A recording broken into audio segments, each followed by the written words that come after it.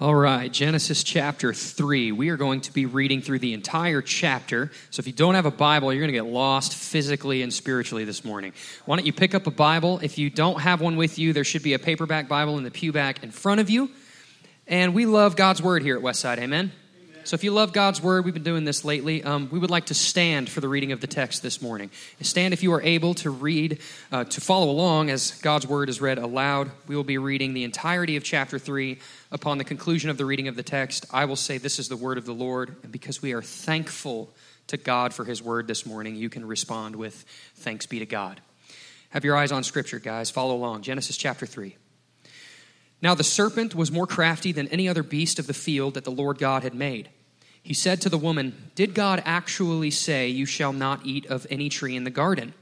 And the woman said to the serpent, "We may eat of the fruit of the trees in the garden, but God said, 'You shall not eat of the fruit of the tree that is in the midst of the garden, neither shall you touch it, lest you die.'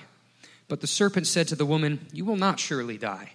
For God knows that when you eat of it, your eyes will be opened, and you will be like God, knowing good and evil.' So when the woman saw that the tree was good for food, and that it was a delight to the eyes, and that the tree was to be desired to make one wise, she took of its fruit and ate, and she also gave some to her husband who was with her, and he ate. Then the eyes of both were opened, and they knew that they were naked.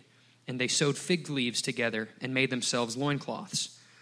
And they heard the sound of the Lord God walking in the garden in the cool of the day, and the man and his wife hid themselves from the presence of the Lord God among the trees of the garden. But the Lord God called to the man and said to him, 'Where are you?' And he said, 'I heard the sound of you in the garden, and I was afraid because I was naked, and I hid myself.' He said, 'Who told you that you were naked? Have you eaten of the tree of which I commanded you not to eat?' And the man said, 'The woman whom you gave to be with me, she gave me the fruit of the tree, and I ate.' And then the Lord God said to the woman, 'What is this that you have done?' And the woman said, 'The serpent deceived me, and I ate.'" Verse 14. The Lord God said to the serpent, "Because you have done this, cursed are you above all livestock and above all beasts of the field. On your belly you shall go, and dust you shall eat all the days of your life. I will put enmity between you and the woman, and between your offspring and her offspring. He shall bruise your head, and you shall bruise his heel." To the woman he said, "I will surely multiply your pain in childbearing. In pain you shall bring forth children. Your desire shall be for your husband, and he shall rule over you." And to Adam he said, "Because you have listened to the voice of your wife, and have eaten of the tree of which I commanded you, you shall not eat of it. Cursed is the ground because of you. In pain you shall eat of it all the days of your life. Thorns and thistles it shall bring forth for you. And you shall eat the plants of the field. By the sweat of your face you shall eat bread, till you return to the ground, for out of it you were taken. For you are dust, and to dust you shall return." Verse 20, the man called his wife's name Eve because she was the mother of all living. And the Lord God made for Adam and for his wife garments of skins and clothed them. Then the Lord God said, "Behold, the man has become like one of us in knowing good and evil. Now lest he reach out his hand and take also of the tree of life and eat and live forever." Therefore the Lord God sent him out from the Garden of Eden to work the ground from which he was taken. He drove out the man. And at the east of the Garden of Eden, he placed the cherubim and a flaming sword that turned every way to guard the way to the tree of life. This is the word of the Lord. Well, good morning, Westside. My voice is not as cool as his, and so you're just kind of stuck with that today, right? Guy could read the phone book and someone would get saved, you know? Hey, we are in our sermon series entitled Break It Down, and what we are doing is we are breaking down the aspects of what is the gospel, the good news of Jesus Christ. And we started this last week and kicked it off. And so if you weren't here, you can go to our website and sort of pick up on those. And if I could set us up for where we're going today, maybe this would be a little bit helpful. Back when I was in high school, I had the privilege of being in the theater department, and I landed one of the lead roles in the high school musical. As a Broadway musical that we did in high school called 42nd Street. And so I was cast as Andy Lee, the tap dance director. And the reason why is because I can't sing a lick, but I'm a white boy who can dance, okay, right? And so they were like, I guess we'll just give it to him, you know? And so we had actually a professional tap dancer come in and teach us and do all of this. And man, if you've ever been involved in a play or a musical or anything, you just rehearse and rehearse and rehearse. And then when you think you've rehearsed more, you rehearse more and do all of that. And one night at rehearsal, I was kind of tired of doing the same old thing. And so we were doing a tap dance routine, and we were all in unison, and I thought, I'm going to spice this thing up a little bit. And so I broke away from the rest of the pack, and I thought, Usher, I'll do a little move here or something, right? And so I kind of broke away from the pack, added a little bit of stuff into it, and I will never forget this moment. Miss Holmes was our choir director and the musical director at the time, and she had one of those big cups, like Lambert's cups, that has like 5 gallons of Diet Coke in it, right? Just a giant straw and all that stuff. And I'll never forget, she was always up front in the orchestra pit where the piano was. And she saw what I did, and she didn't kind of do anything right off the bat. And I was like, she's feeling it, all right? Like, we're doing this. And then I saw that cup come down, and just Diet Coke went everywhere. And she said, JJ, that was my name before Jesus. That was, right? BC, right? And she said, JJ, I don't need any more of you. I need you to stick to the script. And so I went off stage and died in the corner, right? I was like, oh. The reason why I tell you that is because that is very similar to what was just read to you. Today, we are diving into the concept of sin. Not just sin in general, but our sin. And what we see in the very beginning pages of Scripture is that God is writing a story and He is writing a script. And we see that our natural desire is to actually forego that and want to star in something ourselves. And so each week we've been walking through this sort of acronym, gospel, to help us out. And we borrowed this from Greg Steer from Dare to Share Ministries, but this is to help you. So the reason why we're doing this series is one of two things. Because if the gospel is all that we have, then we should probably focus and spend a little time on it. And the more we know something, the more we will find it beautiful. But secondly, it's also to equip you that if you're a parent, your kids ask you, co-workers, whatever, hey, what is this good news about Christians? We're using this, God, our sins, paying everyone life.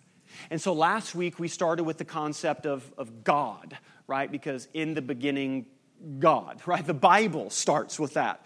And so we understood the fundamental aspect. The reason why the gospel's good is because it's first about God and not about us. That's what makes this good. And then this week we're sort of understanding, we're doing our sins. But this is how we've been defining the gospel. And we're going to read this together every single week. And we're going to pound one nail to get into your head. But it says this. Throw it up there on the screen as to what the gospel is. Let's read this out loud together. You're in the sermon. Ready? Here we go. The gospel is the good news of God loving and saving lost mankind through the ministry in word and in deed of His Son, Jesus Christ. God, our sins, paying everyone life. And this week, to understand the concept of our sins, I think there's really 2 primary errors that we make. The first one is this, is that we study it, and we have Bible studies about it, and I think that's right. We're going to quote some systematic theology here in a minute, and we do have to understand something properly, but I think that we are so sinful that we would love to have another Bible study and understand what sin is, than actually repent and turn from our sin. So we're not scientists in a lab just learning for learning's sake, but the other error is that we make very little of it. Like it's a fib. Just a little story I told. Well, nobody's perfect. So how are we going to define this if we move forward? Well, Wayne Grudem in his systematic theology puts it this way, and I think this is right. Sin is any failure to conform to the moral law of God in act, attitude, or nature. Pastor Tyler read that 1 John passage. Sin is lawlessness. But if I could break it down, and the reason why I told you that story is because today, listen, look up here. Today is not this day. Today is not, oh man, I need to send this sermon to old Bill. Bill needs to know about sin, right? And it's not nudge your spouse day, which that could never go well for you, okay, right? In the sermon. Listen, today is our sin, my sin. And we're not talking about things so much that are out there as we are talking about what lies in here. So what is sin? Jelly on the bottom shelf. And this is the big idea today, and it's this. Sin is the self-absorbed desire to reject God's story and to write your own. That is what I see in this passage. This is one of my favorite chapters in all of Scripture because I believe it explains to us and shows us exactly what is wrong in the world. But it doesn't just leave us there. It shows us that there's a rest of a story. And so listen, the fruit of sin varies. I mean, that could be drug addiction, the abuse of alcohol, being a workaholic, being prideful, being whatever's falling apart in your marriage. The fruit of sin is different, but the root of sin is always the same. And it is the self-absorbed desire to reject and not submit to the story that God is writing and to write our own. So here's what we'll see in the passage to Google Maps where we're going. We're going to see the cause of sin, the consequences of it, and then the cure for sin, okay? So the first thing that we see is this, the cause of sin. So when you back up and look, Genesis chapter 2 ends with this beautiful sentence, right? It says Adam and Eve, our first parents, were both bucky naked, as my little nephew says, right? Bucky naked and not ashamed. And there was oneness and there was goodness with God. And I've heard one theologian say that Genesis 1 and 2 is like listening to a beautiful orchestra. Many, many instruments, many, many parts, but one wall of sound. And that's what we see, that God is in the beginning and He creates things. And there's this rhythm, and it was good, and it was good, and it was good, and it was good. And then Genesis chapter 3 opens, and we read these words. Now, when I say the serpent, can we have some fun in church today? Let's read it like I read stories to my kids, okay? I'm going to say the serpent, and I want you to go, dun, dun, dun. Can we do that? Can we have fun? Here we go. Ready? Now, the serpent was more crafty than any of the other beasts of the field that the Lord God had made. He said to the woman, did God actually say that you shall not eat of any of the trees in the garden? Now, there's a lot going on here. But isn't it interesting that the first thing that the enemy does is he questions the goodness of God and of God's word? I mean, he doesn't come outright and attack it, and some of us have to reconstruct our view of what we're fighting. Ephesians says we're not wrestling against flesh and blood, but against principalities and forces and spiritual darkness in the heavenly places. But it is so subtle as to come along and say, did God really say that's the best design for marriage? Did He? I mean, did God really say that that's how you should handle your money? Did He? And then He distorts it. He said that you should not touch of any of the trees in the garden. Now, when we go back, God told them every tree, everything is yours, one thing's mine. To establish love and choice. That's why you ask someone, will you marry me, right? Or I hope he did. I hope he didn't just suggest it. You know what I mean, right? There's a choice there for the commitment. And we see that God actually said all of the trees are yours. So listen, parents, this is very important for you to understand and teach your kids. God's permission far outweighs God's restriction. God said every tree is yours, except this one. And then Eve gets the script a little twisted. Verse 2, and the woman said to the serpent, we may eat of the fruit of the trees in the garden, but God said, you shall not eat of the fruit of the trees that is in the midst of the garden, neither shall you touch it, lest you die. Now there's a problem. Eve is adding to God's word. And now that's what I call legalism. Legalism is being more strict than God, right? Some of you grew up with don't drink, cuss, or chew, or go with girls that do. That's tough if you're from Donovan. You know, I'm kidding. I'm married, okay, or I can say that, or I got a vested interest in that. What I'm saying is, legalism is being more strict than God. It's adding to His word. So now she's already in the trap. And we see this, verse 4. But the serpent said to the woman, now here it is. I'm getting to verse 4 and 5. Now the serpent said to the woman, you shall not surely die. Question. Is that a lie? Straight up. That is just a straight up, bold-faced lie. Because God said, I love you. And so don't partake in this. This is a little too much that you can handle. And when you do, the consequences of this are going to be severe. And the enemy first distorted God's word. doubted God's word, and then just outright denied it. And then verse 5, for God knows that when you eat of it, your eyes will be opened, and you will be like God, knowing good from evil. There's the lie. There's the lie. That is how sin enters into the story that God is writing.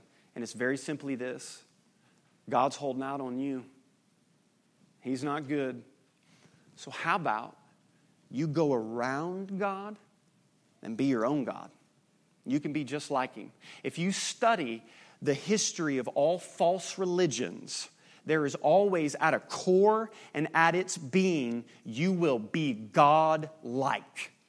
You can achieve some higher level of spirituality and you can be your own God. And that's when we reject the story that God is writing and we say, you know what? I want to star in this myself. And so if I could break it down and summarize it, I would say this. The fundamental human problem is that we are naturally born not loving God because we are trying to be God. Now, I'm going to get a little bit deep here, and we're going to go in the theological deep end, so I hope you have your floaties and your puddle jumper on, okay? Theologians call this original sin. This is the original sin that we inherit in our human nature. Why? Because theologians would say that Adam represented the federal headship of all humanity. That Adam represented the human race. Now, I know what you're saying. Jeez, that ain't really fair. I suffer the consequences of something else that somebody else did. And you know what I would say? You're proving your own sinfulness. You're proving your own pride, saying, there's no way I would have done that. I'm better than Adam. Oh, see? There it is. Do you see how twisted it is? Do you see how deep sin actually is that we're actually blinded from it? The Apostle Paul would say it this way in Romans chapter 5. Therefore, as one trespass led to condemnation, for who? For all men. So one act of righteousness leads to justification and life for all men. For as by one man's disobedience, the many were made sinners. I get asked all the time, Jason, literal Adam? Really? Really? It's 2018. Have you not seen that one YouTube video going around on Facebook, man? No way, bro. Really believe in one Adam? Well, for as by the one man's disobedience, yes, I do, because Paul did. Let us continue. The many were made sinners. So by the one man's disobedience, the many will be made righteous. Now, some people say that doesn't mean original sin because Paul says many. He doesn't say all. I would say in the very first part of the verse, Paul says all men have inherited this. And in the second verse, he's emphasizing what he said in the first. Now, the reason why this is difficult to understand is because this goes against our nature and this is very offensive for us. This, what we're in today, our sins, is the offense and the affront of what the gospel is. And so listen, we are not naturally born loving God. As a matter of fact, I want you to turn to Ephesians chapter 2 in your Bible. I want you to turn there. I'm not going to have it on the screen because I want you to use your Bible in church. How crazy would that be if you actually turn the pages of your Bible? And I want you to see this because it is offensive and you know that I'm not making this up. Ephesians chapter 2, the Apostle Paul says these words. And you were dead in the trespasses and sins in which you once walked. Dead. Now, we got to talk a little bit. Dead. Paul is using a physical analogy to show a spiritual reality. And he's saying, before Christ, you were spiritually dead. Now, question. What can dead people do? Come on, I worked in a funeral home for a couple years. What can they do? Nothing. They can't even dress themselves for their own funeral. You have to dress a dead body in order to present the dead body. So, if Paul is right, then what can you contribute to your salvation and what do you do? Nothing. And you were dead in your trespasses and sins, following the course of this world, following the prince and the power of the air, the spirit that is now at work in the sons of disobedience. Oh man, you ready for this? This is going to be so politically incorrect, you'll think I was the president or something. Okay, you ready for this? Right? It's fun. We can have fun in church. Just laugh. It's all right, okay? Here's what Paul is saying. There are only two types of people in the world, and that is it. There are those who are sons and daughters of God, and there are those who are sons and daughters of disobedience. And that is it. And here's where our struggle comes in. Our feelings. Our feelings. Because here's what you say. Man, if that's true, then how does this bear implications on? Because I know this person and I've experienced things and I love them. I know what God's word says, but I feel like... I would argue that that's the brokenness and sinfulness of us rejecting God's story and trying to rewrite it so it's palatable for us. Sons of disobedience, among whom we all once lived in the passions of our flesh, carrying out the desires of the body and the mind, and were by nature children of wrath, like the rest of mankind. This week, I got to go to a hospital and see a just new baby, just fresh out the oven, newborn baby, man. I love that. I love being a pastor. I love those moments. And when I held that baby and I prayed with that family, I first thanked God for birth and the analogy of the new birth that Jesus says in John chapter 3. For if you want to inherit the kingdom, you must be born again. And then we prayed for that baby's salvation because we understand this truth. And I'm sorry, Mama, and I know that's your baby, and I know that's your grandbaby, boo-boo, Mimi, or whatever your name is, okay? But listen to me. We all, by nature, are children of wrath. That's not Jason's opinion. That is the Scriptures. And the reason why that's important is two, really. And you know this is true if you've ever been around small children, right? Like, how many of you have taught your kids to lie? Anybody? Anybody was like, here's how you get ahead in the world, buddy. You tell a good lie. Now, you may show that by example, but that's a whole different sermon, okay? Right? And how many of you have taught your kid to do what I call like the liquid man, right? When you tell them to do something, they just go nuts, lay down on the floor. It's either the liquid man or like stiff as a board, like I'm not going in this high chair right now, man. Right? What's happening? They're rejecting your story. And they're writing their own. And they're saying, I'm not submitting to that. This is what I want to do. And there's two reasons why understanding this concept of original sin is important. The first one is this. Have you ever been to a doctor and you felt ill and you had something serious going on? And it was test after test after test. And the doctors were like, we don't know. That fear of leaving and knowing like something's wrong with me, but I don't know what it is. Am I going to die in my sleep? Like doubt, fear, anxiety, and everything creeps in. But then when it goes, we found it, your levels are off here, and we're going to supplement, and you're, right? Here's what's great about the Scriptures, is they don't just tell us what's wrong, but they diagnose you. So now you can realize, oh, this is the reason why I act like this in relationships. This is the reason why fundamentally, prone to wonder, Lord, I feel it, prone to leave the God I love, take my heart and seal it for thy courts above. It tells me now this is the reason why my heart is pulled in these directions.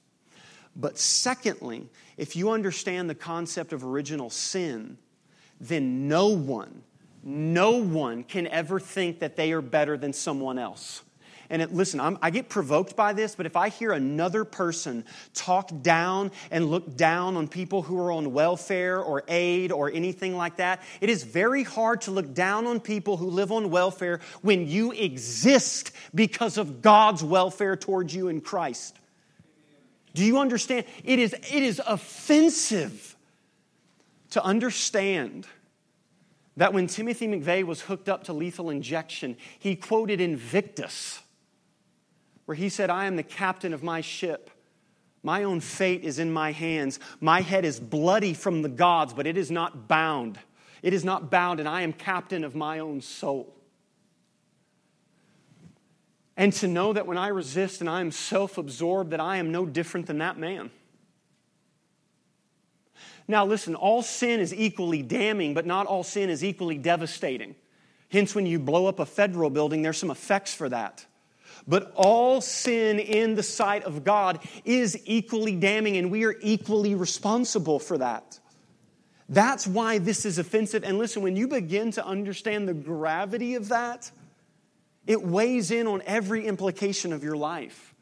So the fundamental problem with humanity is that we're naturally born not loving God. But what are the consequences of that? How does this, like boots on the ground, how does this narrow down in my life? And most theologians believe that the writer of this, Moses, records 4 areas that show what's affected by this. First and foremost, the consequence is vertical. It's first and foremost, your relationship with God is broken and distorted. Look what happens, verse 7. And the eyes of both were open, and they knew that they were naked, and they sewed fig leaves together and made loincloths. Verse 8, here it is. And they heard the sound of the Lord God walking in the garden in the cool of the day. And the man and his wife hid themselves from the presence of God. Isn't that haunting?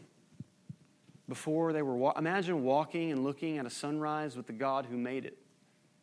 That's how perfect man's relationship with God was. Sin enters in, they rejected his story, and now they hide from him. And look at what they do. They hid from the presence of the Lord God among the trees in the garden. Like, have you ever played hide and go seek with a little kid before? They lay on the floor. 1, 2, like, you can't see me. Right? Listen, here's one for your Facebook status. Sin makes you stupid. And you do stupid stuff. Like hide from the creator of trees in trees. They're hiding. They're running away from God. And what we'll see in just a moment is that affects everything else. But look at what God said. Look at God's response. Verse 9. But the Lord God called to the man, and he said to him, where are you? It's a loving father pursuing his lost kids, chasing after humanity. That sentence, where are you, is echoed throughout eternity. And I believe for some of you, that's why you came today. That's your word. God is asking you today, through his scriptures, where are you?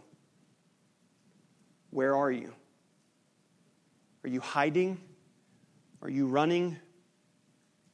Are you rejecting responsibility? Are you living in passivity? Where are you? But it's not just vertical. It's also horizontal, right? So it's my relationship with God, and then, it's internal, my relationship with myself. It's God, and now the relationship with myself is distorted because look in verse 7. And then the eyes of both were opened, and they knew that they were naked. And they sewed fig leaves together and made themselves loincloths. This is the first cover-up ever in history. They're covering themselves. Why? Because of nakedness. Now, you have to understand, in ancient literature, nakedness equals shame, and it equals guilt. So they reject God's story. They write their own. Now the relationship with God is breached, and now the relationship with themselves is breached. And they can't even interact with each other or look at each other because now all they see is guilt and they see shame. You see, if you understand this truth, you will never understand who you are until you know who God is. You will always find your identity in something else until you know rightfully who God is, and then you'll know who you are. This is why some of us just never are going to get involved in community groups. Never going to let people in. Why? Because if I let people in, then I'm vulnerable. And then what if people think that I'm weak? And then what if they realize I did that thing happened in my life? And then sometime they're probably going to use that, and they're going to, because, listen, when you live in shame, you wear a mask. Why? Because you think if they know who you really are, they won't love you. So when the relationship gets serious, I'm either going to sabotage it, be distant, hurt them before they hurt me, or I'll end the relationship. Because if someone knows who I really am, then they really won't love me. And so now they think that they're independent. And it's funny because when they become independent, they become anxious. Timothy Keller says it this way. See, the one thing we don't want to believe is that we are utterly dependent on God. We want to think we need God occasionally, or maybe not at all. But in our heart of hearts, we know we're utterly dependent on God. And therefore, we are in denial about who we really are. That's where the shame comes from. And that's where the guilt comes from. And that's where this lack of ease with being able to admit who we are comes from. That's why we always attach. If you ever listen to yourself, introduce yourself to someone, men most of the time introduce themselves with, "Hi, my name is so-and-so, and I do blank." A woman is much more thoughtful, and they come up behind and say, "Hi, I'm so-and-so, and I'm married to," right? If you're proud of that fact. Some of you might hide that. I'm just teasing, right? Why? Identity. Who am I in this? So now with sin, my relationship with God is broken. We are distant. The relationship with myself is broken. I don't even know myself now, and I'm attaching all these other things. But it's also horizontal. It's my relationship with others and how I interact. You ready for this conversation? This is something like out of a soap opera. Verse 9. But the Lord God called to the man and said to him, "Where are you?" And he said, "I heard the sound of you in the garden, and I was afraid because I was naked, and I hid myself." Shame keeps us from approaching God. Verse 11. He said, "Who told you that you were naked? And have you eaten of the tree in which I commanded you not to eat?" Ready for this, guys? Ready? Verse 12 is not good for us, bro. Here it goes. The man said, "The woman whom you gave to be with me, she gave me the fruit." Oh, what happened, Adam? Remember chapter 1 and chapter 2, right? Adam's naming all the animals. Giraffe, cow, dog, cat. God's like, "It's not good for you to be alone. I'm going to make a helper fit for you."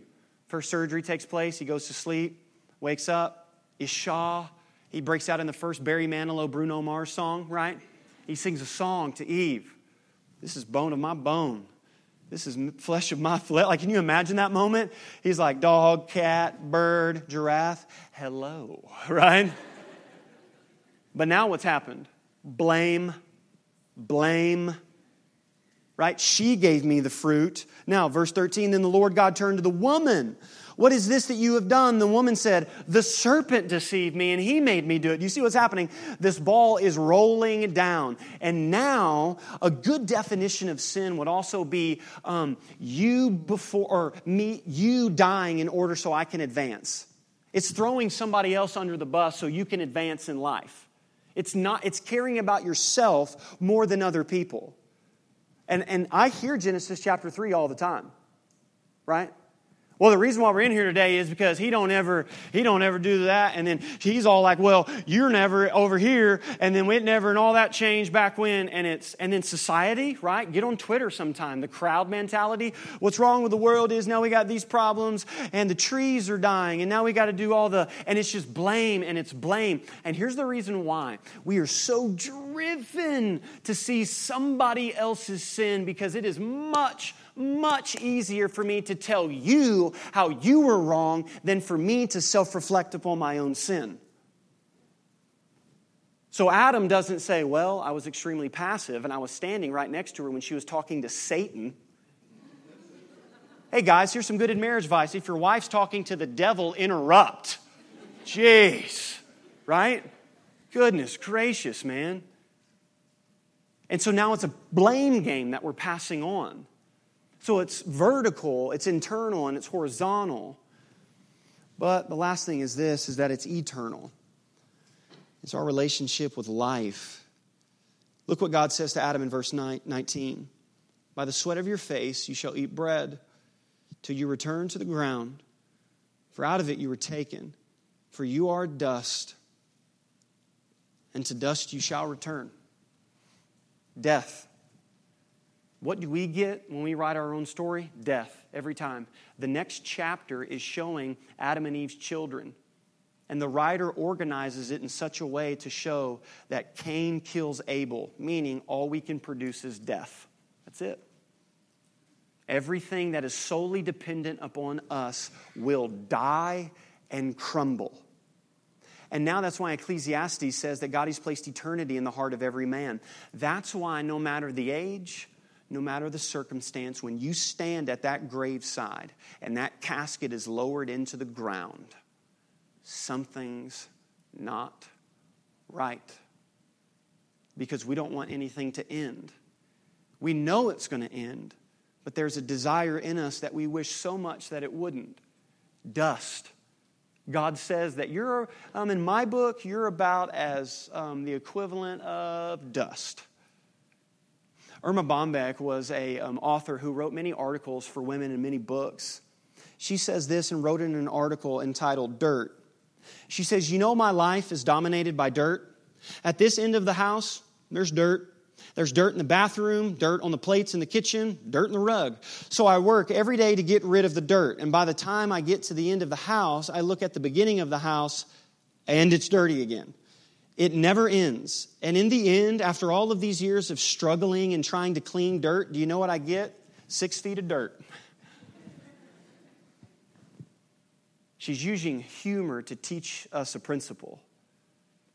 That the reality is no matter how much we fight and we resist, that is our lot. That death comes for us. One author said death is the great equalizer in our life. One pastor said, if you're a believer and you're a Christian, this life is as close to hell as you'll ever get. But if you're a non-believer and you don't love Jesus, this life is as close to heaven as you'll ever get. That's why we struggle with these things. This is the consequence that we see within our life. It literally affects everything vertical, horizontal, internal, eternal. That's everything that sin shatters in God's story because we rejected it. But He doesn't leave us there. The cure is also here as well. The cure for sin. I want you to look in verse 15. I will put enmity between you and the woman, and your offspring and her offspring. He shall bruise your head, and you shall bruise his heel. Now, there's a lot going on here. The first thing is this. If you go back to biology class, God tells the serpent that the woman's seed will beat him. Now, if you understand biology and how the reproduction system works, women don't carry seed, they carry the egg. The men carry the seed and fertilize. So why would God say offspring or seed? Why would He say that? This is called the proto-evangelium, which they call the first gospel. Here, God is prophesying the virgin birth of Jesus Christ.